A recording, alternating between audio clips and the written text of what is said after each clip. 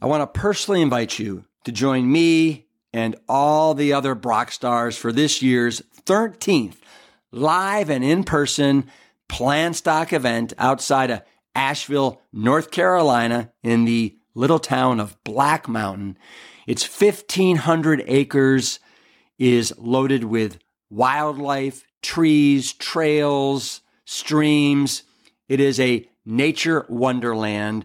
And what's also a wonderland are all the incredible speakers that you get to hang with all weekend long, like Jane and Ann Esselstyn, Dr. Will Bolshewitz of Fiber Fueled, Carly Bodrug, Miss Plant U, Dr. Gemma Newman is over from the UK. We have Dr. Dawn Musalem from the Mayo Clinic, John Mackey, the ex-CEO of Whole Food Market Stores, myself, Brian Hart, and a special appearance by the Plant Bros.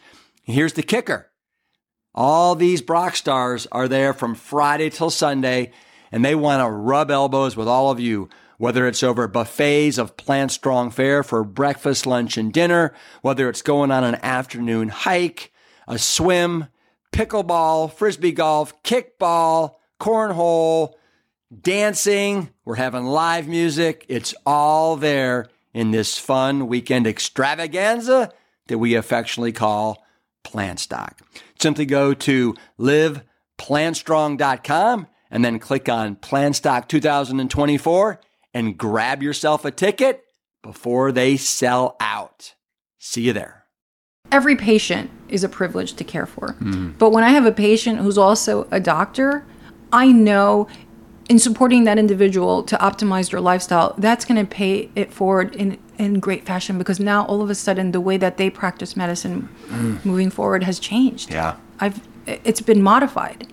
And that's going to affect each and every one of their patients and each and every one of their experiences with other peers. I think we have a responsibility to educate and act as mentors for interns and residents and medical students. And so it's this beautiful, all of a sudden it flowers, you know, and we can, by changing one life or by introducing these powerful aspects of lifestyle, it's infectious. Season 3 of the Plant Strong podcast explores those Galileo moments where you seek to understand the real truth around your health and dare to see the world through a different lens. This season, we honor those courageous seekers who are paving the way for you and me. So grab your telescope, point it towards your future, and let's get Plant Strong together. Hello, everyone. I'm Rip Esselstyn, and this is the Plant Strong podcast, where each and every week I bring a wide variety of guests to talk about the subject we all love, the power of plants to change the world, prevent and reverse disease, but also greatly enhance the quality of your life. You are in for a treat today as I dig in deep into the all-encompassing world of lifestyle medicine physician Dr. Saray Stancic. Her story has a little of everything that will have you on the edge of your seat. Personal trauma, transformation, redemption, discovery, and a passionate pursuit to change not just her health and the health of her patients, but of the healthcare field as a whole. Not a small task, but as you'll hear, this plant-armored warrior is more than up to the task. It hasn't been an easy climb. In 1995, as a third-year medical resident, Dr. Stancic was diagnosed with multiple sclerosis. At the time, it may as well have been a death sentence for this young doctor. This unforeseen health challenge changed the course of her life, both professionally and personally. And today, we talk about the impact that diagnosis had on her life, as well as her Galileo blueberry moment that ultimately changed the way she viewed her prognosis. Today, over 25 years later, in addition to being a physician, you can also add marathon finisher, filmmaker, and author to her long list of credentials. Her film Code Blue examines the healthcare industry, and offers solutions featuring the practice of lifestyle medicine to prevent, treat, and manage disease. And her new book, What's Missing from Medicine, offers 6 lifestyle changes to overcome chronic disease. We go deep into these 6 lifestyle habits, so let's not waste a single moment. Prepare to be empowered with the incomparable Dr. Saray Stancic.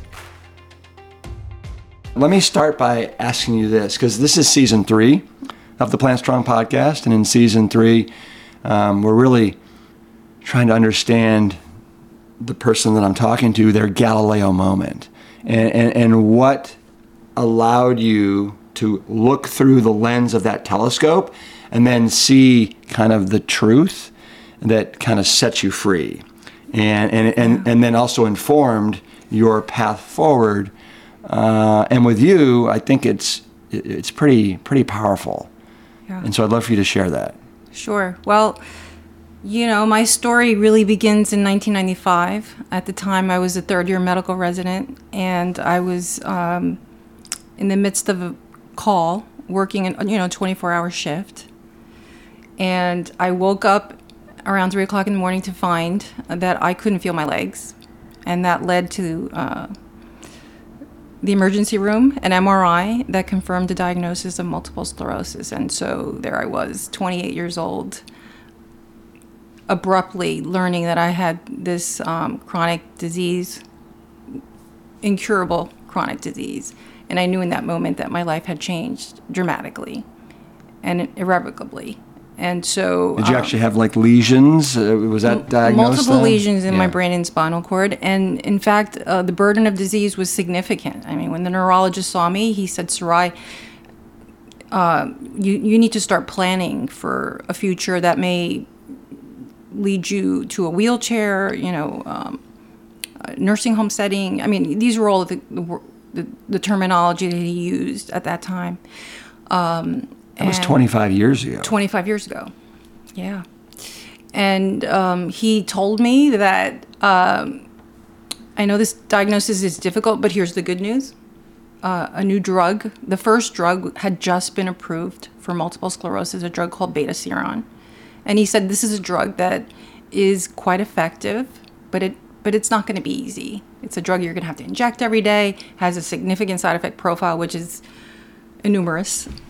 But he said, it's your only, this is your best chance to reduce or slow down the disease. You can't cure the disease, but he said this was the way in which we could slow it down, buy more time. Meaning buy more time where I wasn't disabled. So, of course, I was going to do whatever he asked me to do. I mean, he was a leading MS specialist, and so I started the medication. And the side effect profile was difficult to manage. I mean, I would wake up, I would inject the drug at 10 o'clock, and at 2 o'clock in the morning, like clockwork, I would wake up, Rip, with violent shaking, chills, fever. I felt like I had the flu. I couldn't sleep. The injections were every day, and I would develop these really painful injection site reactions. I almost looked like a leopard, because at some point I ran out of real estate, like where do you inject? And after doing this for some time, I just, a month into this, I can't do this anymore. I mean, I'm ready to give this up. And when I approached him about it, he said, are you crazy? You can't. This is your only chance. You have to remain compliant with this medication, or you're going to be in a wheelchair within 10 years. So his solution to the problem was, what we'll do is we'll treat the side effects of this drug with other drugs, right? So when I couldn't sleep, I was given Ambien. When I couldn't wake up, I was given Provigil, an amphetamine-like drug. And when I became depressed, I was given Prozac. So you can see the pattern here. By the time, a few years into the diagnosis, I was taking about a dozen medications. I was a young woman walking around with a pill box. The disease progressed regardless, despite... A young woman physician. Young woman physician, yeah. Going through my residency, my chief resident year, my specialty as an infectious disease specialist, I mean, I fought my way through all of that. with the pillbox, with the cane, with the diaper, the humiliation of it all. And I grew hopeless. And then my moment, the aha moment. And this aha moment, what year was that? 2003. So you've been living with the MS and kind of the meds and stuff for 8 years? 8 years, yeah. And an exacerbation probably at least 2, maybe 3 times a year, where an exacerbation in MS is like, it's an extraordinary disease in that you might feel well today and then the floor falls out from under you the next day, like you develop something called optic neuritis, blindness, or you wake up and you can't feel your legs, or you wake up and you have a weak arm. You know, it's unpredictable, and throughout all of there is this fatigue that's hard to describe, but you feel like it's hard to just get up out of bed. Mm-hmm. And somehow I'm managing to get through this. I'm the chief of infectious diseases at the VA in New York, and I'm sitting in my office one day, and my secretary drops off mail, and on top of this big stack of mail, I see a journal, and on the cover of the journal, I see multiple sclerosis and blueberries. And I think, what is that all about? So curiosity, I picked it up, I turned, and it was a very small, poorly constructed, unscientific study that essentially took a group of MS patients and fed them a diet enriched in blueberries. And these doctors or scientists suggested that it was the anthocyanin, the phytonutrient in the blueberry, that was playing a role in an anti-inflammatory fashion, and that it was somehow the patients that were eating this blueberry-enriched diet subjectively felt better. Now, as a physician and scientist, that's not an objective clinical endpoint. And I sort of thought, this is sort of wonky and not very serious. Had lunch with a colleague of mine that afternoon. He was a neurologist. I told him about it. He laughed.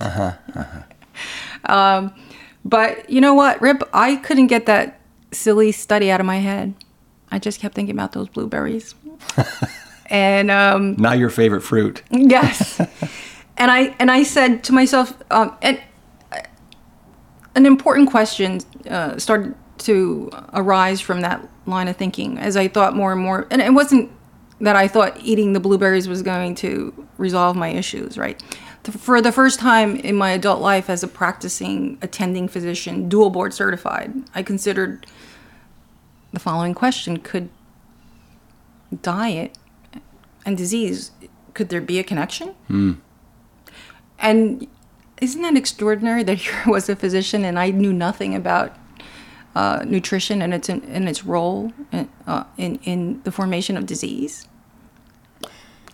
It's hard to fathom. Yeah. Well, it almost seems, knowing what we know now, yes, egregious. Like, wow, what a miss. Yes. Huge miss. But in that moment, it catalyzed this insatiable appetite in me. Like, I want to learn as much as I can about these connections. Mm-hmm. And so I delved into the literature. First study that I came across, published in 1952 in the New England Journal of Medicine, Roy Swank, who was back in the 50s, he hypothesized that saturated fat was playing a role in the pathogenesis of multiple sclerosis. And back then, he started treating patients with a low-fat plant-based diet. Yeah. And people thought he was crazy. But he followed about 140 plus patients over 34 years, ultimately published data in The Lancet 1990. And he found, and he reported then, that 95% of his patients were disability-free. Mm-hmm. And I was like, oh my God. Every time I see my doctor, he's talking about this wheelchair. Is there something to this? And it wasn't just Swank. There were several other publications in the literature that spoke similarly to the same. And it wasn't just food. It was all these other aspects of lifestyle that play a role in the formation of disease. And so anyway, I just consumed all of this literature. It excited me. suddenly there was hope. I made an appointment to visit my neurologist with all of these articles, you know. We even made copies, highlighted sections that I wanted him to be aware of. I presented my thoughts, and he was very surprised that I would consider that this could potentially change the course of my disease. And he looked at me and he said, look, because he was one of my professors, he said to me, you're a physician. I think you know better. You know that this is not going to, changing your diet and changing your lifestyle is not going to in any important way change the course of this chronic neurologic disabling autoimmune disease. What you need to do is remain compliant with the medications as prescribed. And then he said to me, there's nothing you've done wrong. It's not your fault that you have MS. The reason you have MS is because of your genes. Mm-hmm. Mm-hmm. And there's nothing you can do about your genes. And so how did you take what he had to say? Well, I was, it certainly set me back, you know. I very much admired him and appreciated who he was and his expertise in the field. But it didn't take very long before I realized that, with all due respect, that I felt strongly that there was something here. I mean, I had read the evidence, and I felt compelled to introduce these changes into my life. I was willing to take that risk because the alternative was my dependency on the many medications. I had no quality of life. Mm-hmm. So to me, it was, I'm willing to take this risk. But that was a personal decision for myself, and one that I discussed with my husband. It was not. So you were married at the time? I was married. How long had you been married? At the time, about 5 years. Uh-huh. Mm-hmm. And so he had met you maybe, and you guys had gotten married when you had MS. Yes, he met me 3 weeks before I was diagnosed, and he stuck around. Well, you know what? Good Guy. for him, because he has got to witness this insane recovery, hasn't he? Yes, he has. Right, and how you were just flourishing. Yeah, and he's part of my medicine too. I mean, I have this amazing spouse who's just been with me through it all, and, nice. And there's love is part of this quotient. Right, and I want to talk about that. Yeah. Neurologist who was a professor who you admired and respected, and basically said, Saray, come on, you're a physician. Yeah, stick with the meds. Stick with the meds. This is, let's stick with the science, right? Sure. And so have you gone back to him since? Has he come around at all? I did visit him around the time that I was filming Code Blue, because I actually wanted to interview him. Yeah. But he didn't want any part of it? No. Yeah. Mm-mm. Yeah. Well, that's unfortunate, I suppose. He was very happy to see me, though, and he was surprised to see me walking on 2 feet and looking well. Yeah. But did you hand him the stack of papers again and said, I really think you should take a closer look at this? Yeah, and I think he still was very resistant, and in fact he thought that it could be he thought I should be very careful about what I never tell. Let me just make this point. I never tell MS patients not to take medicine or not to follow. I'm not an MS specialist, and they should have that conversation with their doctors. All I'm saying is, if you have MS and all you do is take these disease-modifying therapies and you ignore everything else. I mean, I've seen in my practice many young women with multiple sclerosis who are being managed by MS specialists, and they come to see me because they've heard my story and they want to learn about lifestyle medicine, and they want to introduce modifications into their own lives. But so these women will come to see me, and yes, they have MS, but guess what? They may also be obese, hypercholesterolemic, depressed, pre-diabetic, and that's being ignored by these MS specialists. And we know all of those components are promoting the progression of this disease. So I think it's unethical for us to ignore all these other comorbidities and just manage the MS, right?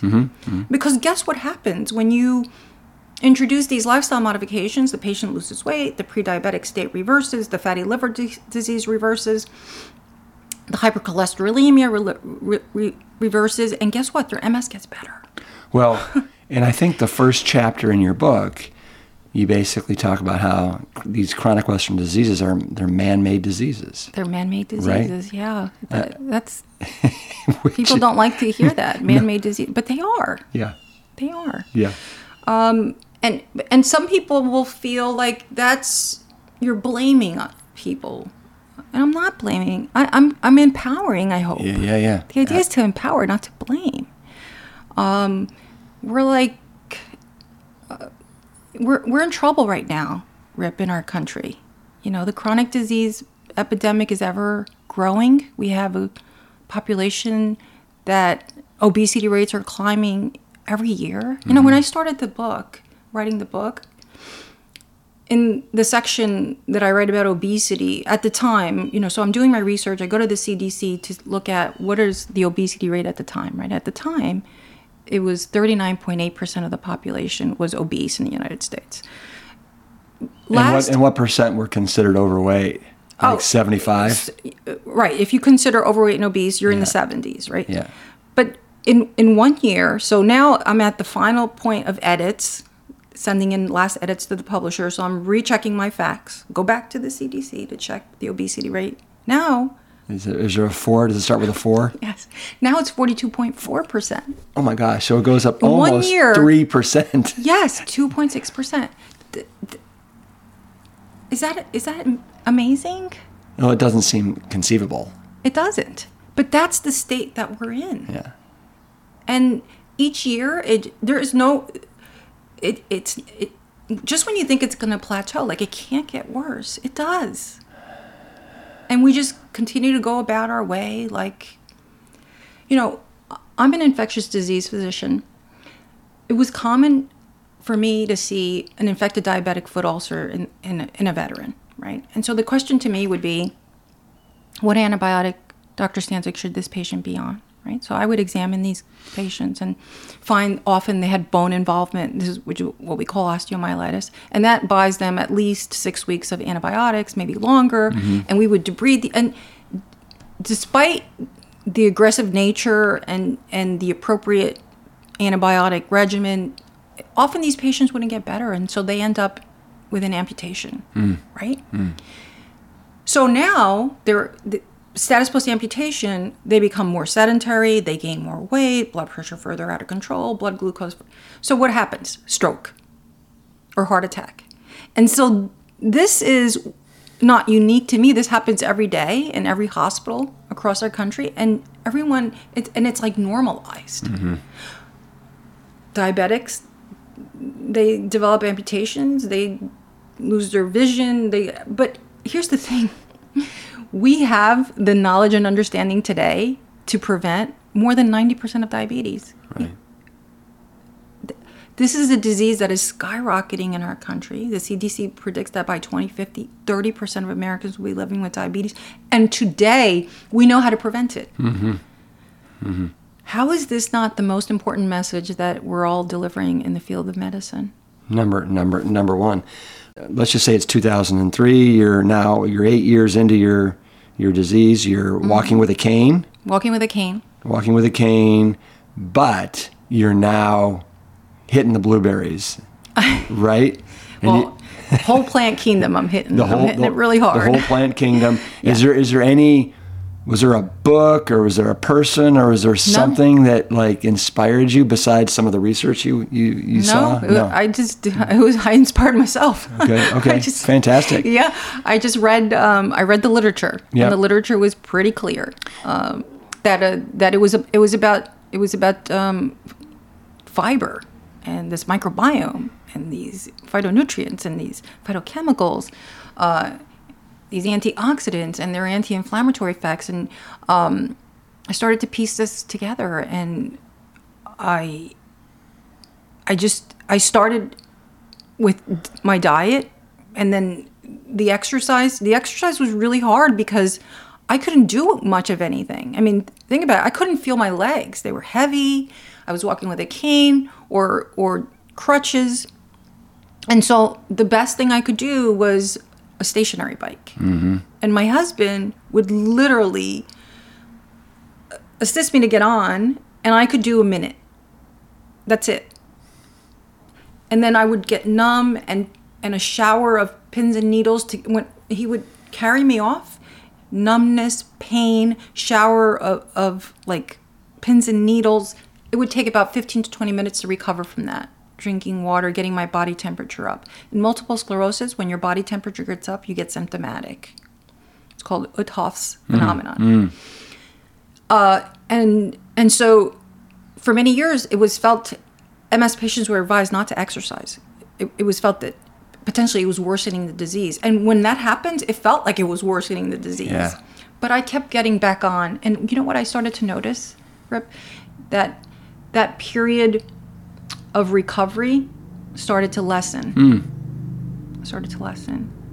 And it sounds crazy that it was only a minute, but it started out as a minute, and over the months it went to 5 minutes, and I started to get stronger, and that recovery pain dissipated. So as hard as it was to get yourself off the couch and move and exercise, it was so well worth it. Incredibly well worth it. And that fatigue, that was just that heaviness that was part of my life for the many years, lifted. And I felt energized, and I felt like, wow, this is a new beginning for me, an awakening. There's something to this. Yeah. And I just kept going. You kept going, and then at some point, did you decide to take yourself off the meds? Oh, yes. I tapered off of every one of those medications. Uh-huh. And over like what period of time? I think it probably took 3 to 6 months. Uh-huh. The most difficult medication to come off of was Ambien. I was addicted to that drug. I didn't know how to sleep without it. Because every time I went to the doctor, they gave me a prescription. It's a terrible drug. Right. Well, I'd love to talk about that, because that's part of your wheel of the lifestyle medicine. Yes, is sleep hygiene. All right. So at some point, you decide to throw away the cane, and you decide to start running marathons again. Or run a marathon, right? Right. To run a marathon, running a marathon was not on my bucket list. It was not anything that I was interested. I mean, you're a triathlete and an Ironman, yes? Yeah, it used to be. Yeah. But I mean, this was not part of me or anything that I was interested in. It just came by. My brother had run in 2003, ran the Los Angeles Marathon, and as this awakening came to me, and he started to see me flourish and started to see this transition, he said to me, he lives in Los Angeles, came to visit me in New Jersey one summer, and he looked at me and he said, "Oh, I think you should run a marathon." And I looked at him like, I wanted to kill him. Yeah. Are you crazy? MS patients don't run marathons. I have MS. I was angry at him for even suggesting it.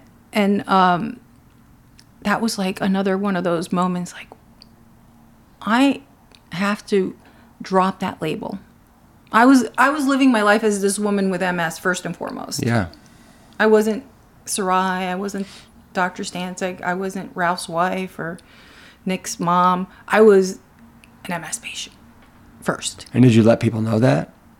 Well, I think, no. I was always very careful to share it. I didn't want people to, because, and one of the things that really bothered me that was very difficult for me, was being a physician with a cane, a young woman with a cane. So the first thing they ask is like, why are you walking with a cane? Yeah. And then you don't want, I'm there to serve that patient. I'm here to talk about you, not about me. But it was always this, so then like, what do you do? What do you tell? And then if you tell them, then like, oh, so sorry. Then you get that, and I didn't like that at all. Yeah. It's brutal. And I have to say this, I'm not cured. I mean, I live with multiple sclerosis. I have a lot of respect for this disease. Yeah. Today I feel great. I don't know what tomorrow will be, but I live in the moment, and I'm joyful and grateful for today and to be here with you. But I do all I can each and every day to keep myself healthy and to care for myself. But I have a lot of respect for the disease, and I don't know what tomorrow will bring. But I'm certainly doing my best each day to keep it at bay. Yeah. Well, and there are a whole host of autoimmune diseases that are out there that it feels like when I was growing up, I'd never heard of lupus. I'd never heard of, They're growing exponentially. Rheumatoid arthritis, although MS, there's a handful of them. Yeah, growing exponentially. Yeah. Do you think it's related? What do you think is the root cause of that? There are some theories as to what that is, and I think I read about it in the book. But some of the leading theories are the hygiene theory is one of them. That do you know what the hygiene theory is? I know.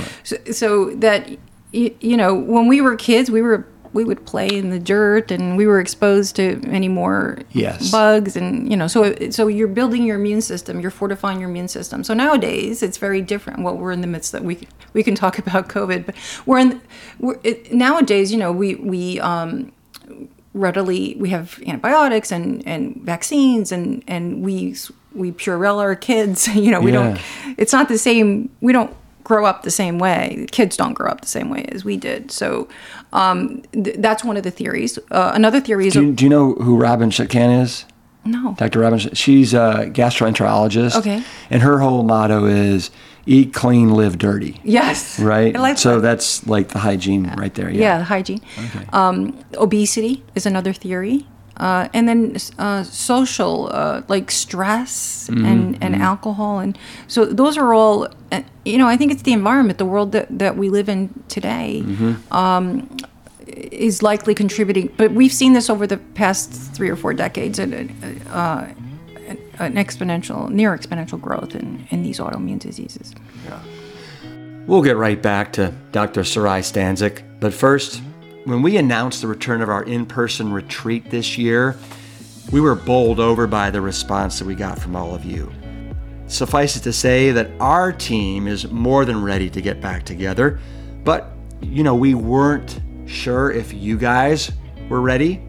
Well, you absolutely were, so much so that we filled up our Sedona experience super quickly, and we have a long wait list of folks that are interested in attending another Plant Strong retreat. So we called our friends in Black Mountain, North Carolina, just outside Asheville, and we found a week in late September from the 25th to the 30th to be precise, when we could bring the band back together and invite more people from around the globe to come together for an incredible week of learning, fellowship, and a whole lot of laughs.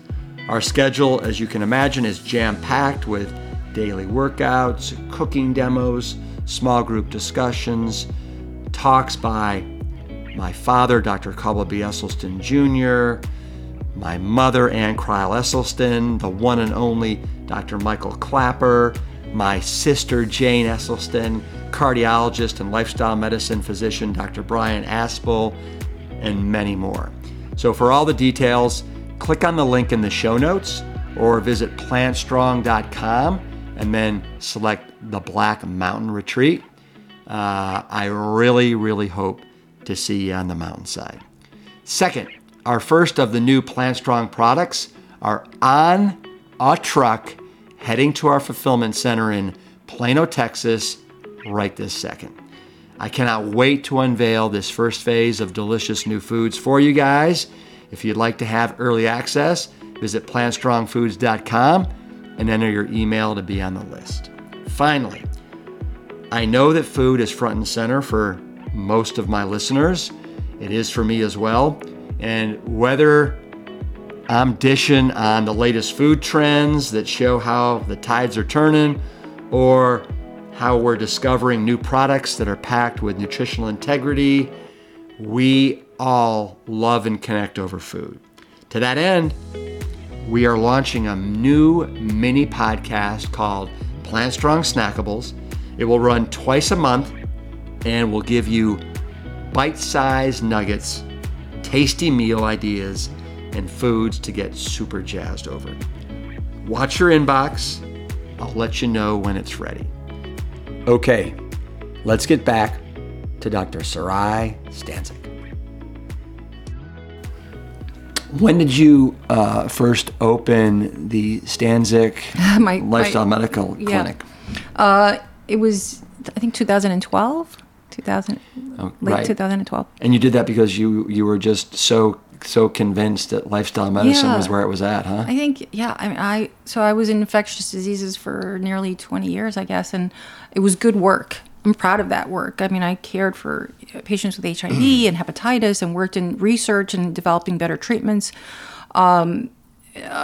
Very special career, but what always kept coming back to me was this lifestyle medicine, plant-based, this nutrition piece. I mean, I was managing my patients and talking to them. Back in 2005, the VA started a program called the MOVE program, which was sort of like lifestyle medicine light. They wanted to bring attention to lifestyle behaviors in veterans. Because like everyone else, veterans are also suffering from the chronic disease epidemic, very high rates of mental health issues. And so they introduced this idea, we're gonna pay attention to diet and exercise and stress. And I'm the chief of infectious diseases. And when this program comes to our VA, I volunteer to be the director. I'm like, I want to do that. So I started walking with vets at lunchtime. And we started to teach them how to eat a healthy diet. And I started to see these vets shedding pounds, shedding prescriptions, looking happier. And we had like a multidisciplinary team. We had a physical therapist, we had a clinical psychologist, we had an RD, and we worked together to support these patients. And I saw that early, wow, this is powerful. And then, I went on I'm the infectious disease doc, and I ended up moving into the research realm, and I worked in that capacity for a while. But even when I was working in research, I would give nutrition classes at lunchtime, like volunteer, and people would show up. And I saw that it was making a difference in my peers. And then at some point, like I said to Ralph, this is going to sound crazy to you, but I think I'm going to give this up and I'm going to start this practice. And when did you first have that idea? Probably early in 2009, but everyone kept talking me out of it. Right. But so it took almost 3 years for you to actually act upon it and make it happen. Wow. Yeah, because I was continuing to do the work that I was doing, and I was doing it well, but I was sad. I knew there was something that I needed to put out into the world. Yeah. It could, and it very likely was going to fail, and maybe it wouldn't make a difference, but I had to do it. So I told Ralph one day, because I would tell a friend, a colleague, what do you think? I think I want to do this. And then they would say, are you crazy? You're an infectious disease specialist. You're well known in that field. You're really good at it. Look what you've accomplished. You're just going to give that up and start something called lifestyle medicine. What is that? You're a doctor. You're a kook. Yes, you're crazy. You've lost your mind. So they would talk me out of it. And then one day I sat down with Ralph, and I remember saying, honey, I have to do this. And it was a sacrifice. I knew I was giving up my salary, my benefits, everything. And we have 2 kids. And he said to me, I believe in you. If this is something you feel, you've been talking about this way too long, you have to do it. You did it. So I did it. And I had 0 patients when I opened the door. Yeah. Crickets. And how do you bring people in? Nobody knows what lifestyle medicine is. Few people do. My peers know me as an infectious disease physician, so typically your peers are your stream of referral, but they don't know this thing called lifestyle medicine. They think Stancic's lost her mind. She's crazy. So I just went out and I started to give lectures at the local free public library, that kind of thing, or go to a church and talk about plant-based nutrition, talk about lifestyle medicine, share my story. and people started to call and come in. And last year you had how many patients? I think at more than 1,000. Wow. Yeah. Wow. And one of the really cool things about the practice that I could have never predicted is that I had several patients in my practice. At some point, I just lost count, that were doctors, and that came to be because at some point we had a patient in common. Like I had an endocrinologist. Yeah. Who. One of their patients had come to see me, a poorly controlled diabetic, 15 years of poorly controlled diabetes, came in. We worked on their lifestyle, their diet, was able to come off of every one of those medications. Hemoglobin A1C went from 12 to 5.2. Wow. Loses all this weight, goes back to see the endocrinologist for their 6-month follow-up or whatever. And they're like, what did you do? And then blueberries. Then the endocrinologist calls me and, what are you doing? And we have a conversation. I share the literature. Yeah. I share the literature. And then they say, you know what? I'm really curious. I want to come see you. And I always think it's like let's sit down, we'll have a cup of tea. But no, I want to come see you as a patient because I, the endocrinologist, wow, am pre-diabetic. I'm hypertensive. I'm depressed. So then every patient is a privilege to care for. But when I have a patient who's also a doctor, I know in supporting that individual to optimize their lifestyle, that's going to pay it forward in great fashion because now all of a sudden the way that they practice medicine moving forward has changed. Yeah. It's been modified. And that's going to affect each and every one of their patients and each and every one of their experiences with other peers. I think we have a responsibility to educate and act as mentors for interns and residents and medical students. And so it's this beautiful, all of a sudden it flowers, and we can, by changing one life or by introducing these powerful aspects of lifestyle, it's infectious in a beautiful way. Listen, I have seen it firsthand for close to 35 years with my father's work. Sure. And what he's done with heart patients and then cardiologists that have been so impressed with the results, and now they're coming and they're trying to learn the technique and follow it themselves. There's definitely a movement in the field of medicine that we need. This is information that needs to be integrated into the curricula of every medical school, and that we're recognizing that it is an important therapeutic intervention that needs to be added.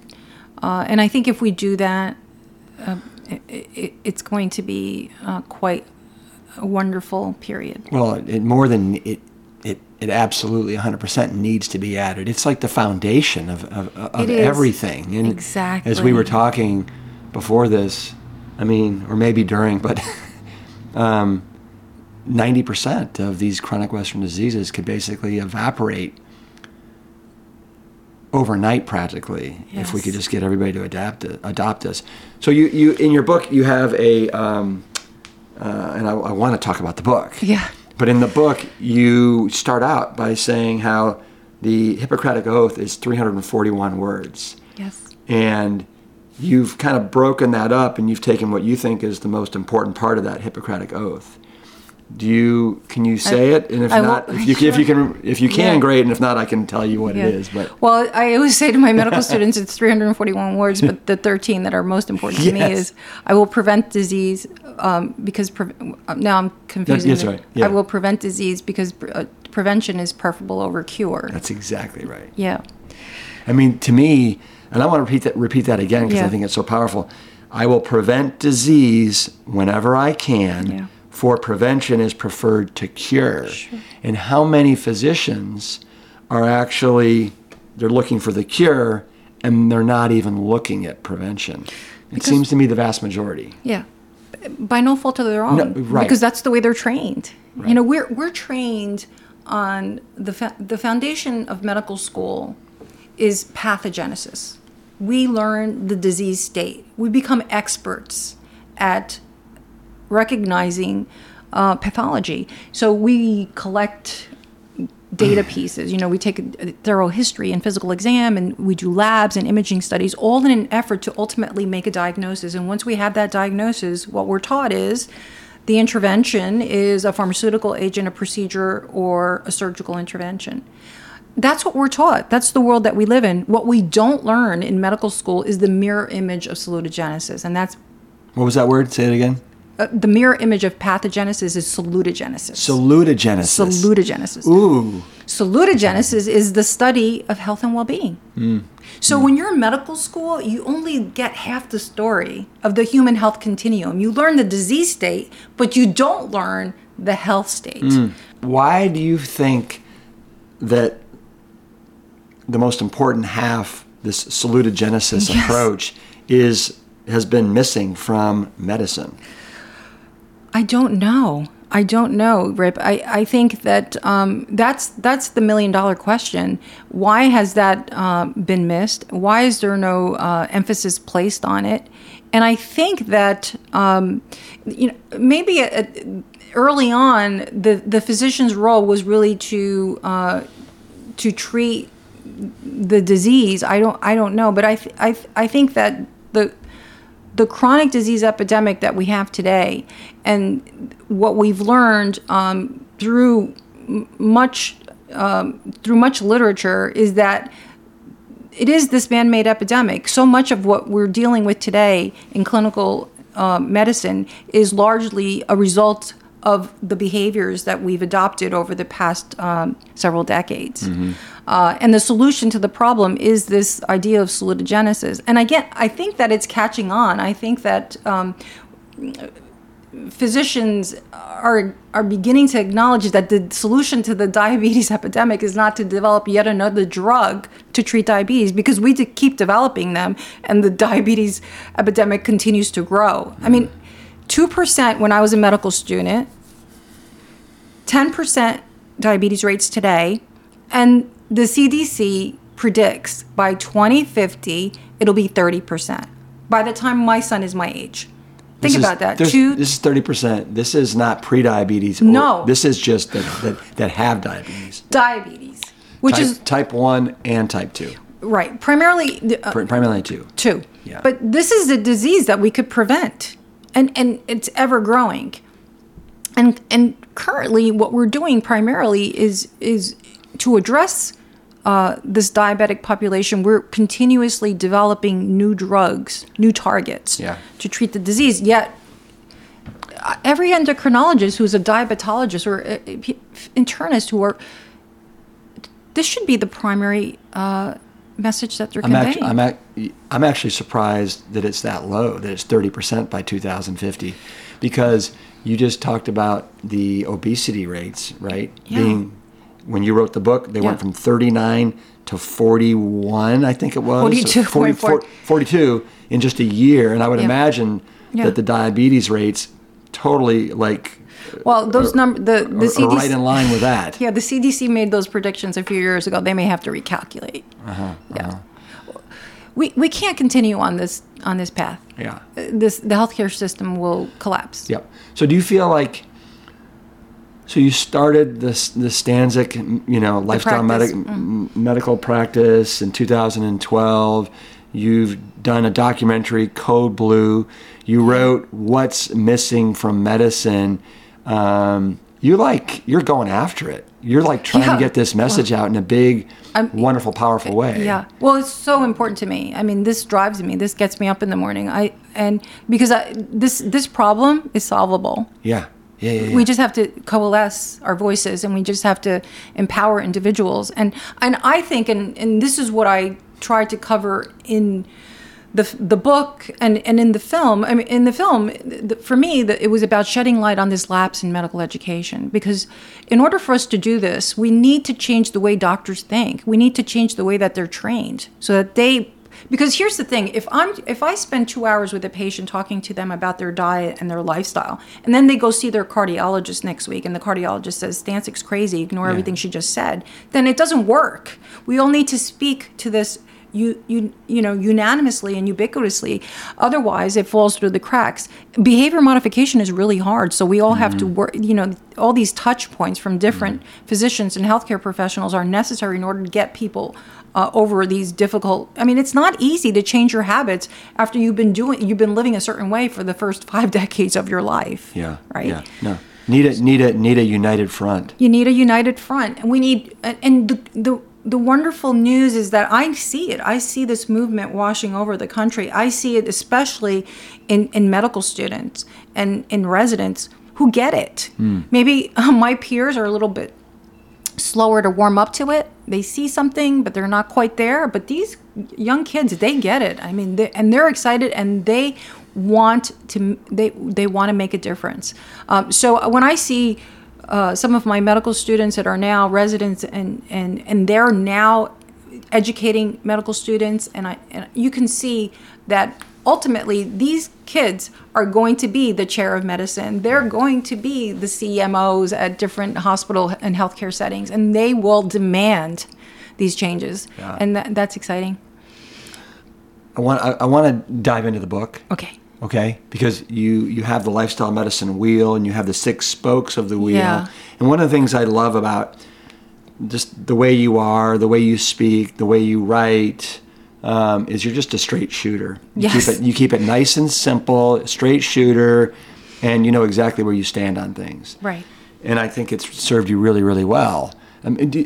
So before I ask you about the book, where do you think you got your spirit from, your way? Is it from your mother, your father, somebody you grew up with, just the way you were born? Yeah, I think my parents, I'm an immigrant to this country. I was born in Cuba. My parents, gave everything up to leave their country to bring us here, to give us this opportunity. It was communism, and they lost everything, and they came here in the late 1960s and worked really hard. Had to work in factories. They didn't know the language, and urged hard work, ethics. Your word meant everything. So I just came from really strong family and lots of love in my family. This belief that you can do anything you want to do, regardless. I mean, we grew up. I grew up my early life in Newark, and we didn't have much, but we had a lot of love, and we had. There was my mother near daily would say to me, "You can do anything you want to do. Don't let anyone ever tell you that you're not capable of achieving anything." And for 3 years, well. And you let that neurologist tell you, and then people, but you stuck to your guns. I did. You did. And and at times it wasn't easy. I have to say this. It wasn't always perfect. There were setbacks. Yeah. And then there were people, of course, the minute something goes wrong, everyone crowds around you and says, "See, we told you." Sure. And so, but I knew in my heart, in my gut, that I was going in the right direction, and I just needed to stay on the path and not get, distracted. Yeah. And it ultimately bore fruit for me. I crossed that finish line in 2010. That was 7 years after I started. But when I crossed, again, it was never a dream of mine to run a marathon, but that was symbolic. Crossing that finish line, I did something that I didn't think was ever, that I would ever be capable of doing. And I was so proud of myself in that moment, because every sacrifice I had made, every risk I had taken had paid off. Mm-hmm. And now I felt like I have to share this message with as many people as there are willing to hear it. This year, October 11th, 2020 was the 25th anniversary of my hospitalization, my diagnosis. That night when I woke up, age 28, numb legs, MS, wheelchair 10 years. That was 25 years. I walked 25 miles on that day. Let's dive into some of these spokes of the wheel.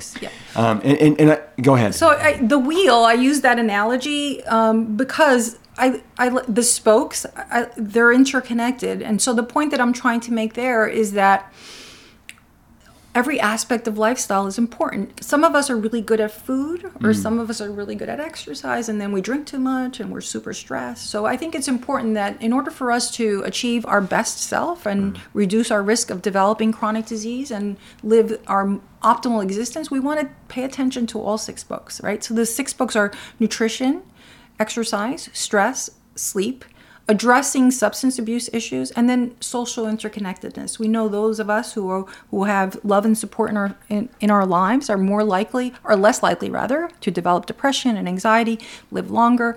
So social interconnections are also very, very important. And so paying attention. So the book gives a chapter to each one of these books, but I think it's so important that we understand that they sort of in large part are interconnected and rely on one another. We know, for example, if we exercise, we're going to sleep better, right? I mean, so when we do that, we live, I think, our optimal existence. And that's really my hope for every one of us, right? Imagine if each and every one of us lived to our greatest potential, and accomplished our greatest potential. I say this all the time, but I'll say it one more time. My hope is that not only do we live to our optimal potential, but on that last day, be it 92 or 102, on that last day, that we experience a happy, joyful day surrounded by our loved ones. And then at the end of that day, we go to bed and we pass away peacefully, right? Right. Isn't that the beautiful ending to a well-lived life? Regrettably, as a physician, I have witnessed that pain and suffering that so many of us end our lives with. In the nursing home, demented, wearing a diaper, pressure ulcers, suffering. And it's difficult to witness that for that individual patient, but also for the family who has to also see their loved one suffering. And it shouldn't be that way. I think that, again, that's another, in our society, that's been normalized, that's the way life ends, that you must be in a nursing home, and that's just part of it. That's part of the deal. And it doesn't have to be that way. Yeah. I want to go through these one by one. You don't, whatever makes sense as far as how much you want to talk about it, but I'm going to kind of feed you some information, and then I want you to, go do with it what you want. But the first one really is it's the food, right? It's the food, and you just say, eat more plants, right? So what do you eat in a typical day? Well, I only eat I don't eat any animal sources in my diet. I mean, do you want me to give you like a menu of what I'd love to know what you typically eat for what's a typical breakfast, a typical lunch, and a typical dinner. Typical breakfast for me, right now I'm traveling, so it's a little bit challenging, but it's typically oatmeal. With blueberries or raspberries or berries, lots of berries. Frozen or fresh, does it not matter? What do you like? In May and June, when berries are in peak season and they're readily accessible in New Jersey, I buy them fresh, but I always have frozen in my freezer to throw in. But there's always berries included in my oatmeal in the morning. I throw in some flaxseed, a little bit of cinnamon, and I'm happy with a cup of coffee. That's typically, and often maybe I'll have another piece of fruit, like an apple. I eat a lot of fruit. Lunchtime, I will typically have a big salad, something like that. Lots of color. I am a big chickpeas, beans. I mean, black beans are my favorite. I'm Cuban, so black beans are one of my favorite. But I eat a lot of legumes, and I eat probably a piece of fruit mid-morning, mid-afternoon, just as fuel if I need it. And then dinner, it varies. Do you usually have a dressing on that salad? I just add a little bit of balsamic vinegar. I that's it. Okay. I keep it really simple. Or I might add some lime or even some orange. Like I'll squeeze an orange over something. Like because I'm Cuban, lime is big for me. A little lime and cilantro on a salad for me is awesome. But I like to taste food. I don't add a lot to stuff. Yeah. And very simple. Like I'm happy with some brown rice, some black beans, and some cucumbers, avocados. Yeah. Well, simple. I'm glad you said that, because I find that so many people, they smother their food with dressings and just things that prevent you from really tasting the real beautiful sublimeness that's in the red bell pepper or the mandarin orange or the chickpeas or whatever. Absolutely. And I add a lot of herbs to things. Like I have one of those, like in my kitchen, it's growing basil and cilantro and parsley. So I'll throw something like that onto a dish and it just opens it up, and I just love it. How about dinner? So, I tend to be, again, my Cubanness, I'm a big like rice and bean. That's one of my favorite dishes. So any type of rice and bean dish is very popular. My husband's Italian American, so we do a lot of pasta with like zucchini, broccoli rabe, dishes like that. A lot of like veggie dishes and pasta. How about, do you have a dessert ever, or is it just fruit? It's fruit for me. Yeah, I mean, on occasion I do like chocolate. I'll have it. Yeah. Is Ralph also plant-based? He's plant-based, yeah, and he's a 6-time Ironman. Oh, so good. He's fit. Yeah. How about your two children? My kids are also plant-based. I mean, I'm not one of these moms that makes 3 different types of meals for everybody. You eat what I've prepared, and if you don't eat that, then you're not eating. I mean, we're very, they're plant-based. My daughter sometimes can be a little bit challenging, but she's 17, but in our house, we make what we make, and they'll eat what I prepare. Now I can't control what she does when she's in school, but yeah. Okay, so eat more plants. So exercise, you say play more. I love the fact that you're saying, let's try and figure out how this can be playful. Yeah. To make it fun. Because I think so many of us think that you have to, when you start an exercise regimen, that it has to be all or none. And some of us who maybe have been sedentary for a long time and just feel like I'm scared to go to the gym, I don't feel right. It just find something that you enjoy doing. Just start with a walk. I know, the physical activity guidelines say that we should include at least 115 minutes of moderate physical activity per week and 2 sessions of resistance training. Yeah, absolutely. And we want to build to that. But, the average patient that I see in the clinic setting is doing nothing. And so you can't throw that at them day one, like, do this. We have to build that. That's an important point that I want to raise is in our country, we want the quick fix. Right? That's like, the pill that's going to fix the problem. Lifestyle medicine and behavior modification is about investing and taking small steps in the right direction. Right? And not feeling like if you don't do everything in a week or in a month, then you're a failure.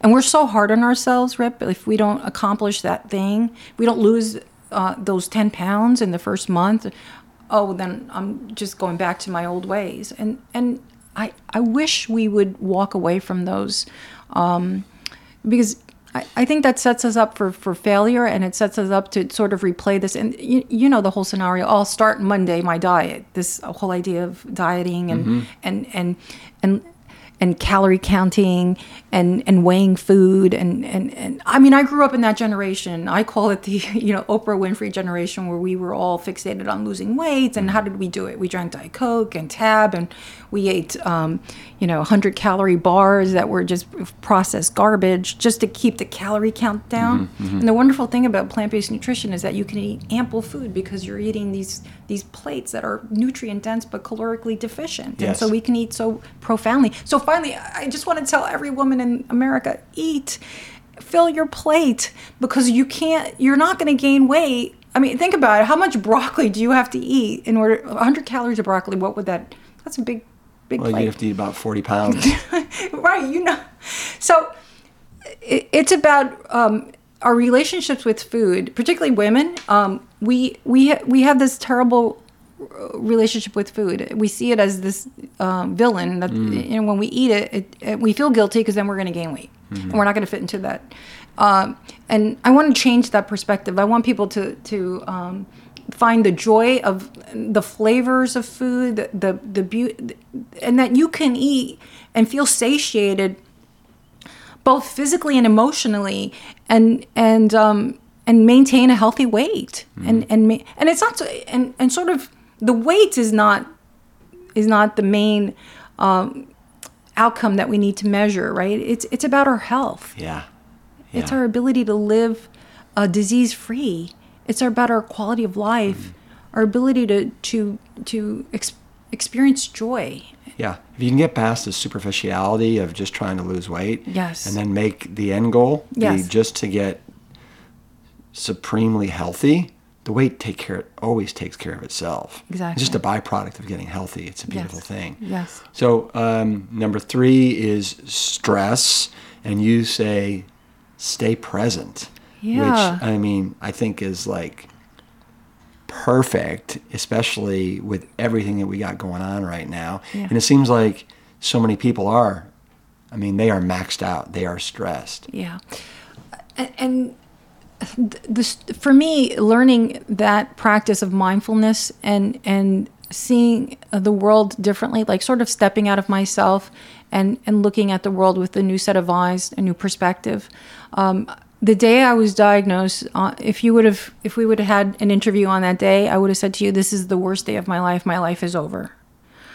When I look back in retrospect, I can say that it was probably one of the best days of my life, because it put me on this path. And that moment of suffering and that pain that I experienced subsequently, I needed to have that in order to evolve to who I am today. Mm-hmm. And I think so many of us, whenever something doesn't work out in our favor, or there's an obstacle that presents itself, we lose a job, or we lose an opportunity, or a friend, we needed to have that experience in order to get us to the next stage. So when you have that perspective, then there's this like release. And so like everyone else, I have to deal with challenges and at points sadness in my life, and things that seem unfair. But at the end of the day, what was it that when we were talking before, what you said about Anthony Hopkins? Basically how everything is important, but really in the reality, nothing is important. Exactly. And that's where I am. I see that. Yeah. And I believe that everything is, everything that presents itself to me, it was a necessary experience for me. Mm-hmm. And so I accept it. And Eckhart Tolle I love his books. There's a particular book called A New Earth that has just been very important in my life. I think I've probably read this book more than a dozen times. Whenever I have a difficult moment in my life, I turn to it, and his words just really bring me so much peace. What's the book? A New Earth.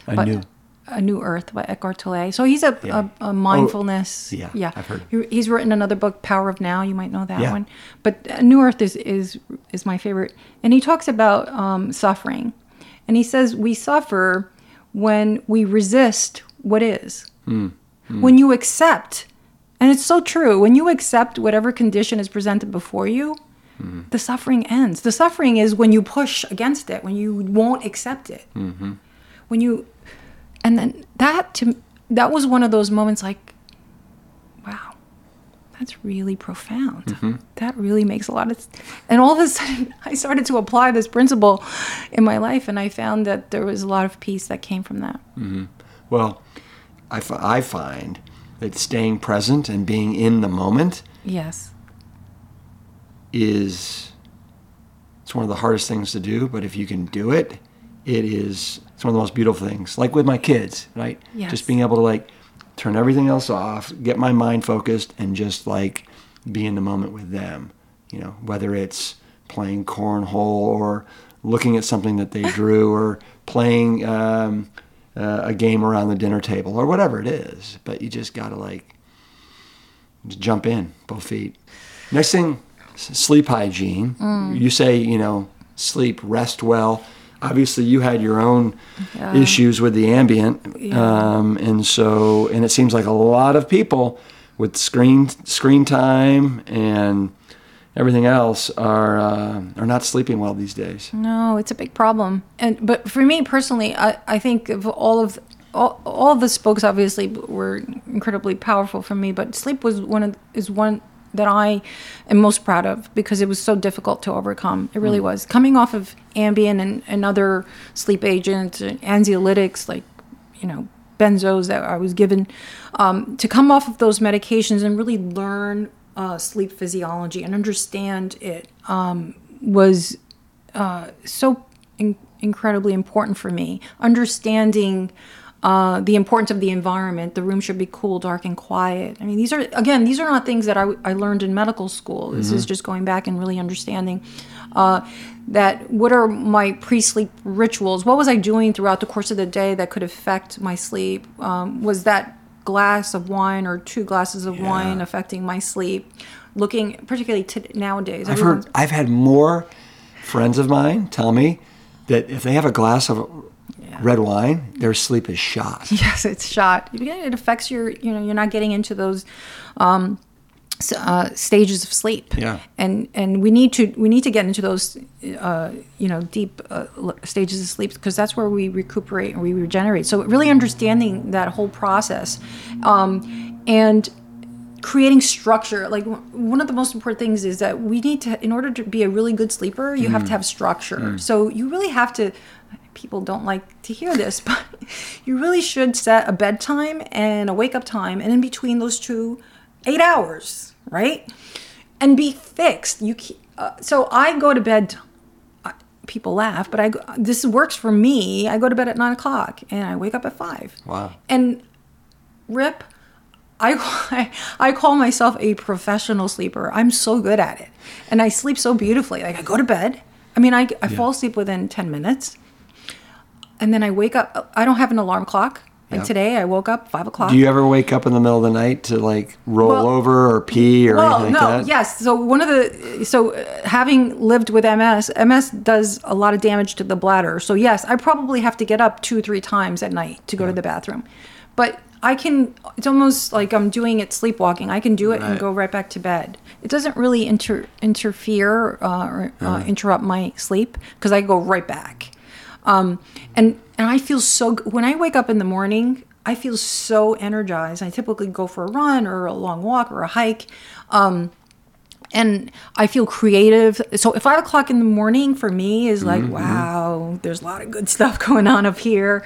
You know, I just feel my best. You wear a mask? I don't wear a mask. Earplugs? No, I have blackout shades. There's no television in my room. Do you have white noise?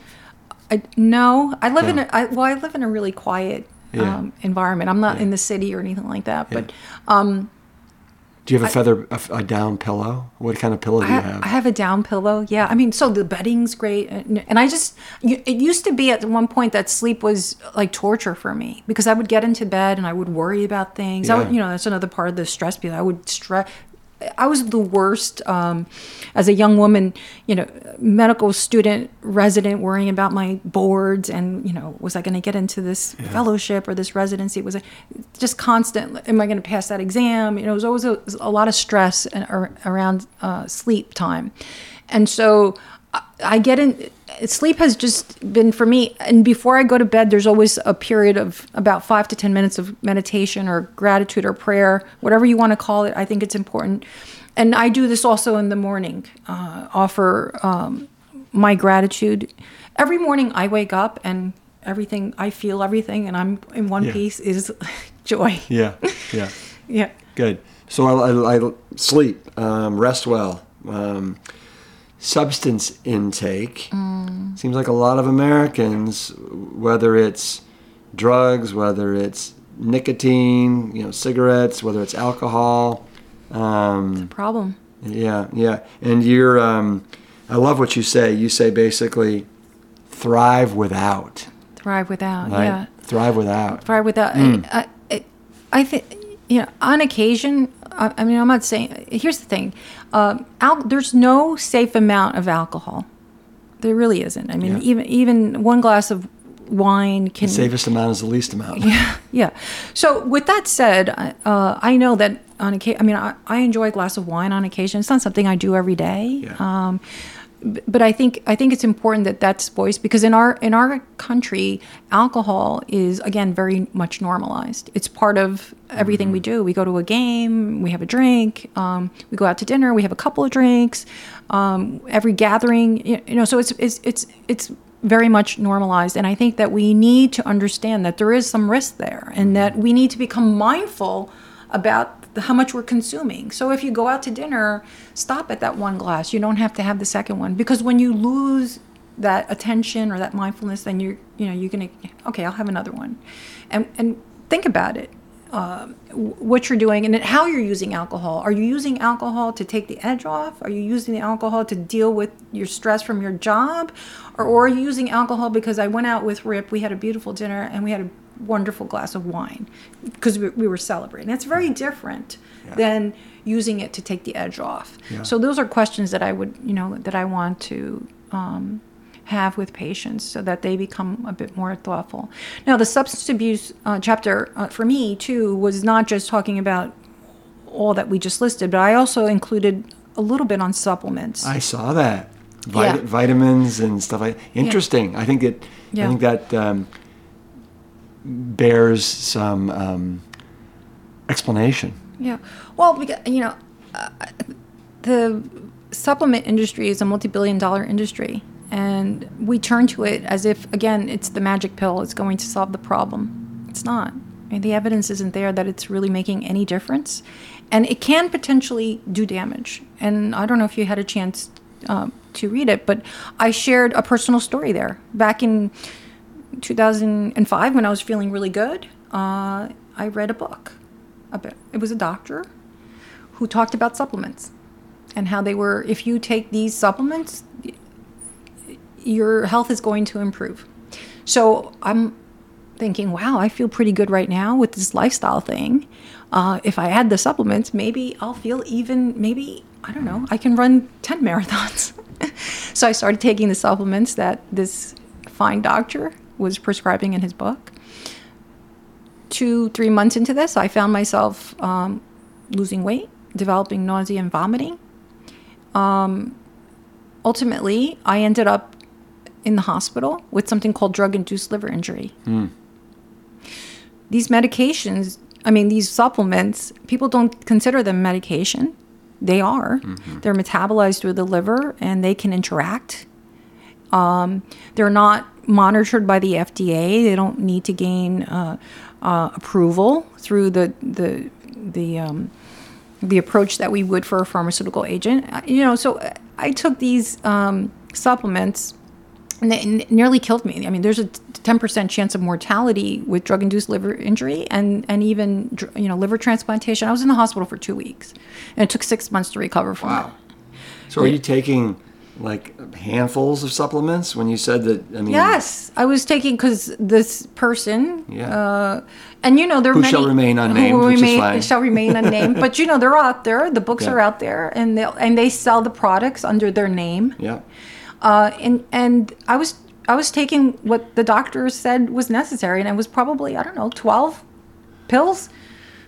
Well, I would imagine if somebody like you decided that this was a good idea and worth exploring, there's probably hundreds upon hundreds of people who are doing the same thing, and probably also having similar results. I would imagine that this is not an uncommon phenomenon, drug-induced liver injury. I actually went on to write a paper on that topic with a group of experts I was at that time, when I recovered from that, I was working for Roche Genentech as a scientist in developing treatments for hepatitis C. And so I worked in this liver disease realm or space, and there was an opportunity to join a group that was looking at drug-induced liver injury. And it was quite a learning experience for me to work with experts from across the world, and we wrote a paper on it. It's a real concern, and I think it's important for individuals who are just out there thinking, I'm going to go to the supplement section of the store and I'm just going to buy all this stuff, and think that it's only. I think here a lot of people think, well, it can only do good. It can only help me. Right. Safety net. Yeah, exactly.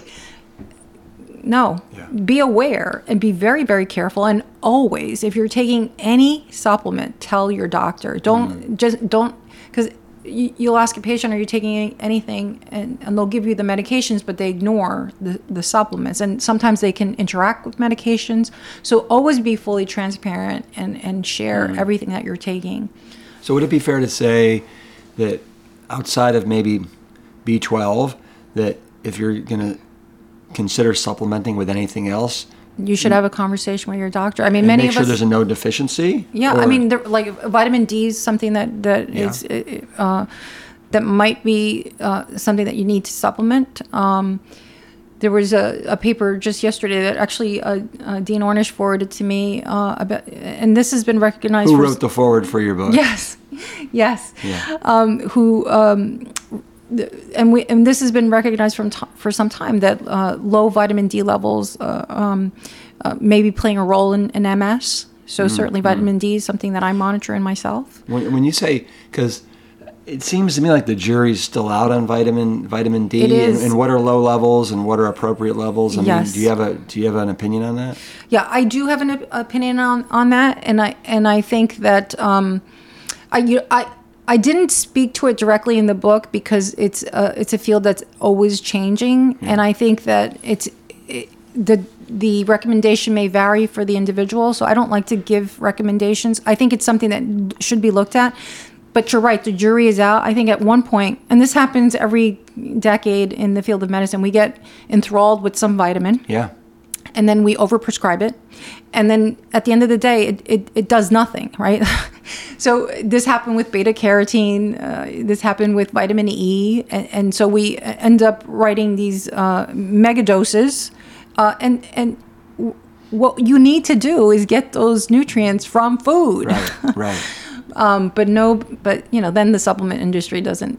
So is below 10? Would you say below 10 on your vitamin D is too low? Oh, no. That's definitely that's deficiency for sure. And at that point, would you recommend supplementation? Oh, for sure. That person, 10 microgram, you definitely need to be supplemented. But the question is, how much do you need to be supplemented, and how often do you need to be monitored? I mean, vitamin D is a fat soluble vitamin. You can accumulate too much. Yeah.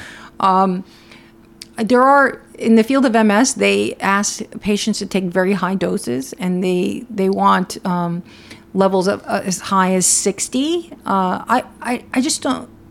I have some issues with that because where the evidence is and what value might come of that. But I think it's a field that is ever evolving.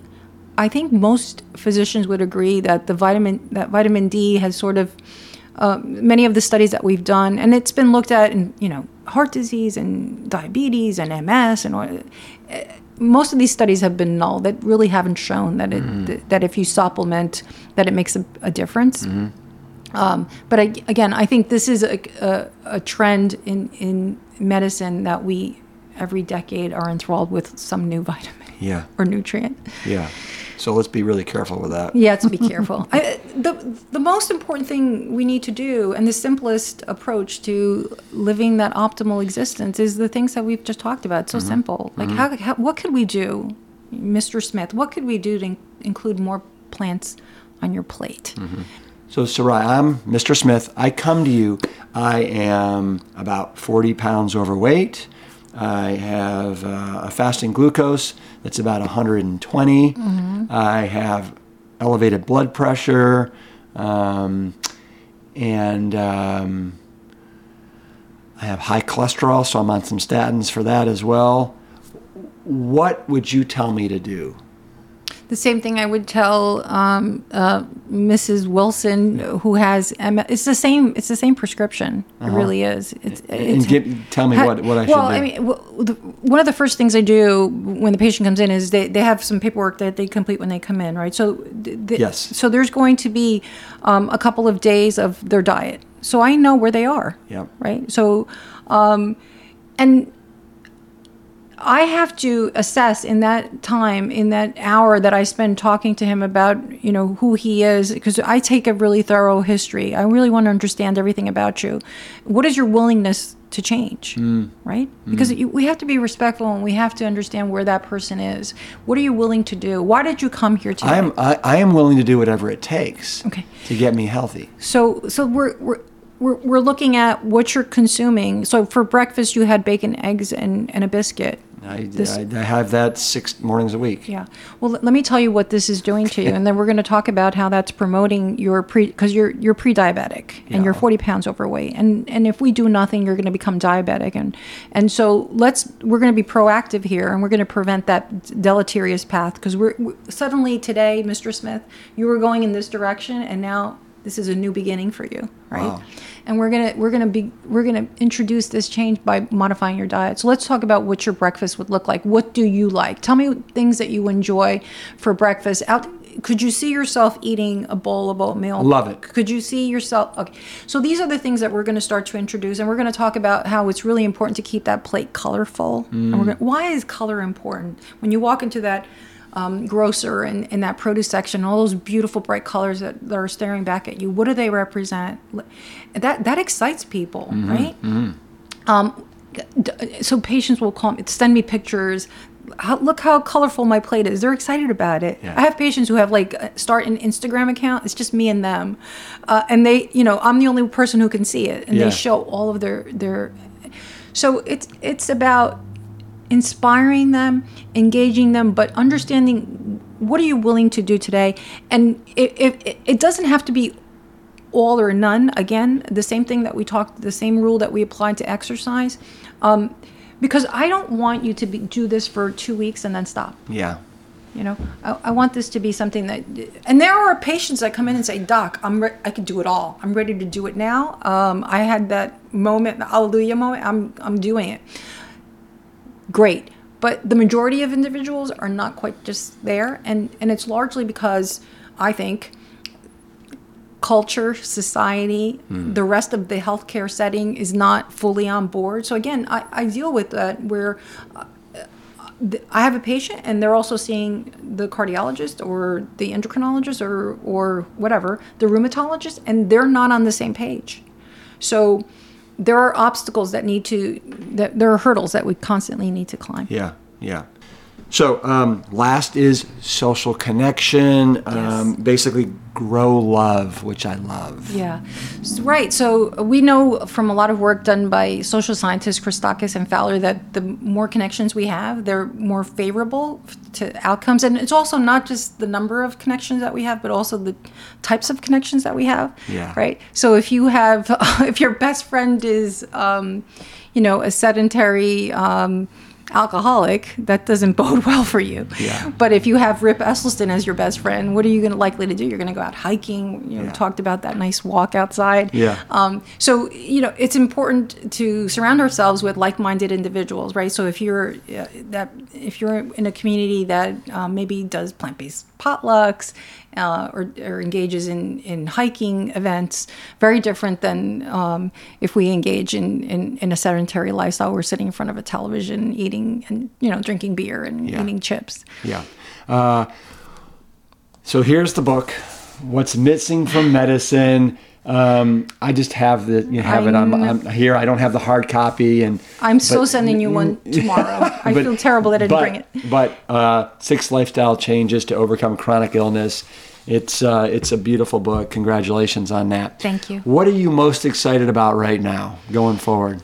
Yeah. Well, I think the future is about creating change on a global scale, and I'm sort of involved in an opportunity, and I'm not ready to talk about it prime time, but I will soon. Maybe I can come back and talk about it once we're out there. I would love that. But there's a very exciting opportunity with really good people, and I've had the wonderful privilege of joining this team of game changers that really want to not just create small things, but big things and change the world.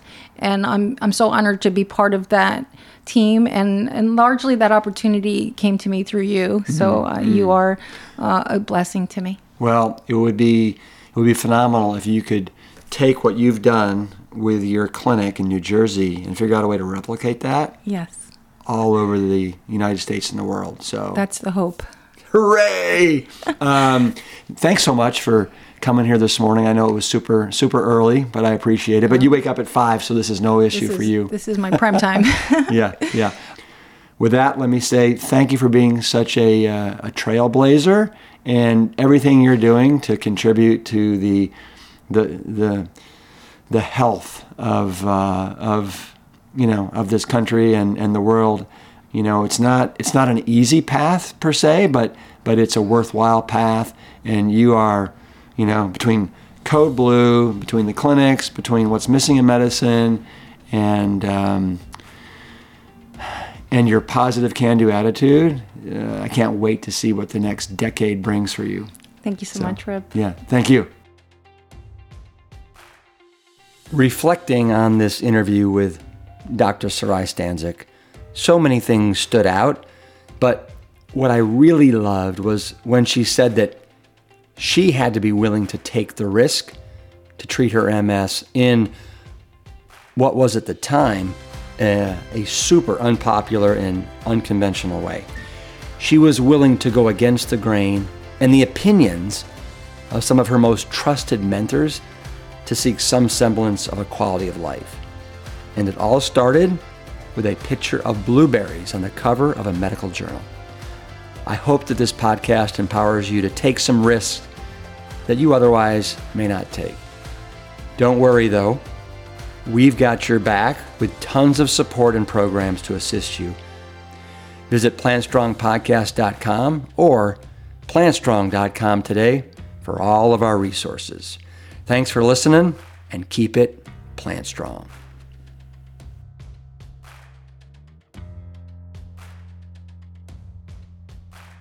Thank you for listening to the Plant Strong podcast. You can support the show by taking a quick minute to follow us wherever you listen to your favorite podcasts. Leaving us a positive review and sharing the show with your network is another great way to help us reach as many people as possible with the exciting news about plants. Thank you in advance for your support. It means everything. Have you had your own Galileo moment that you'd like to share? What happened when you stepped into the arena and shed the beliefs that you thought to be true? I'd love to hear about it. Visit PlantStrongPodcast.com to submit your story and to learn more about today's guests and sponsors. The Plant Strong podcast team includes Carrie Barrett, Lori Kordowich, Amy Mackey, Patrick Gavin, and Wade Clark. This season is dedicated to all of those courageous truth seekers who weren't afraid to look through the lens with clear vision and hold firm to a higher truth. Most notably, my parents, Dr. Caldwell B. Esselstyn Jr. and Ann Cryle Esselstyn. Thanks for listening.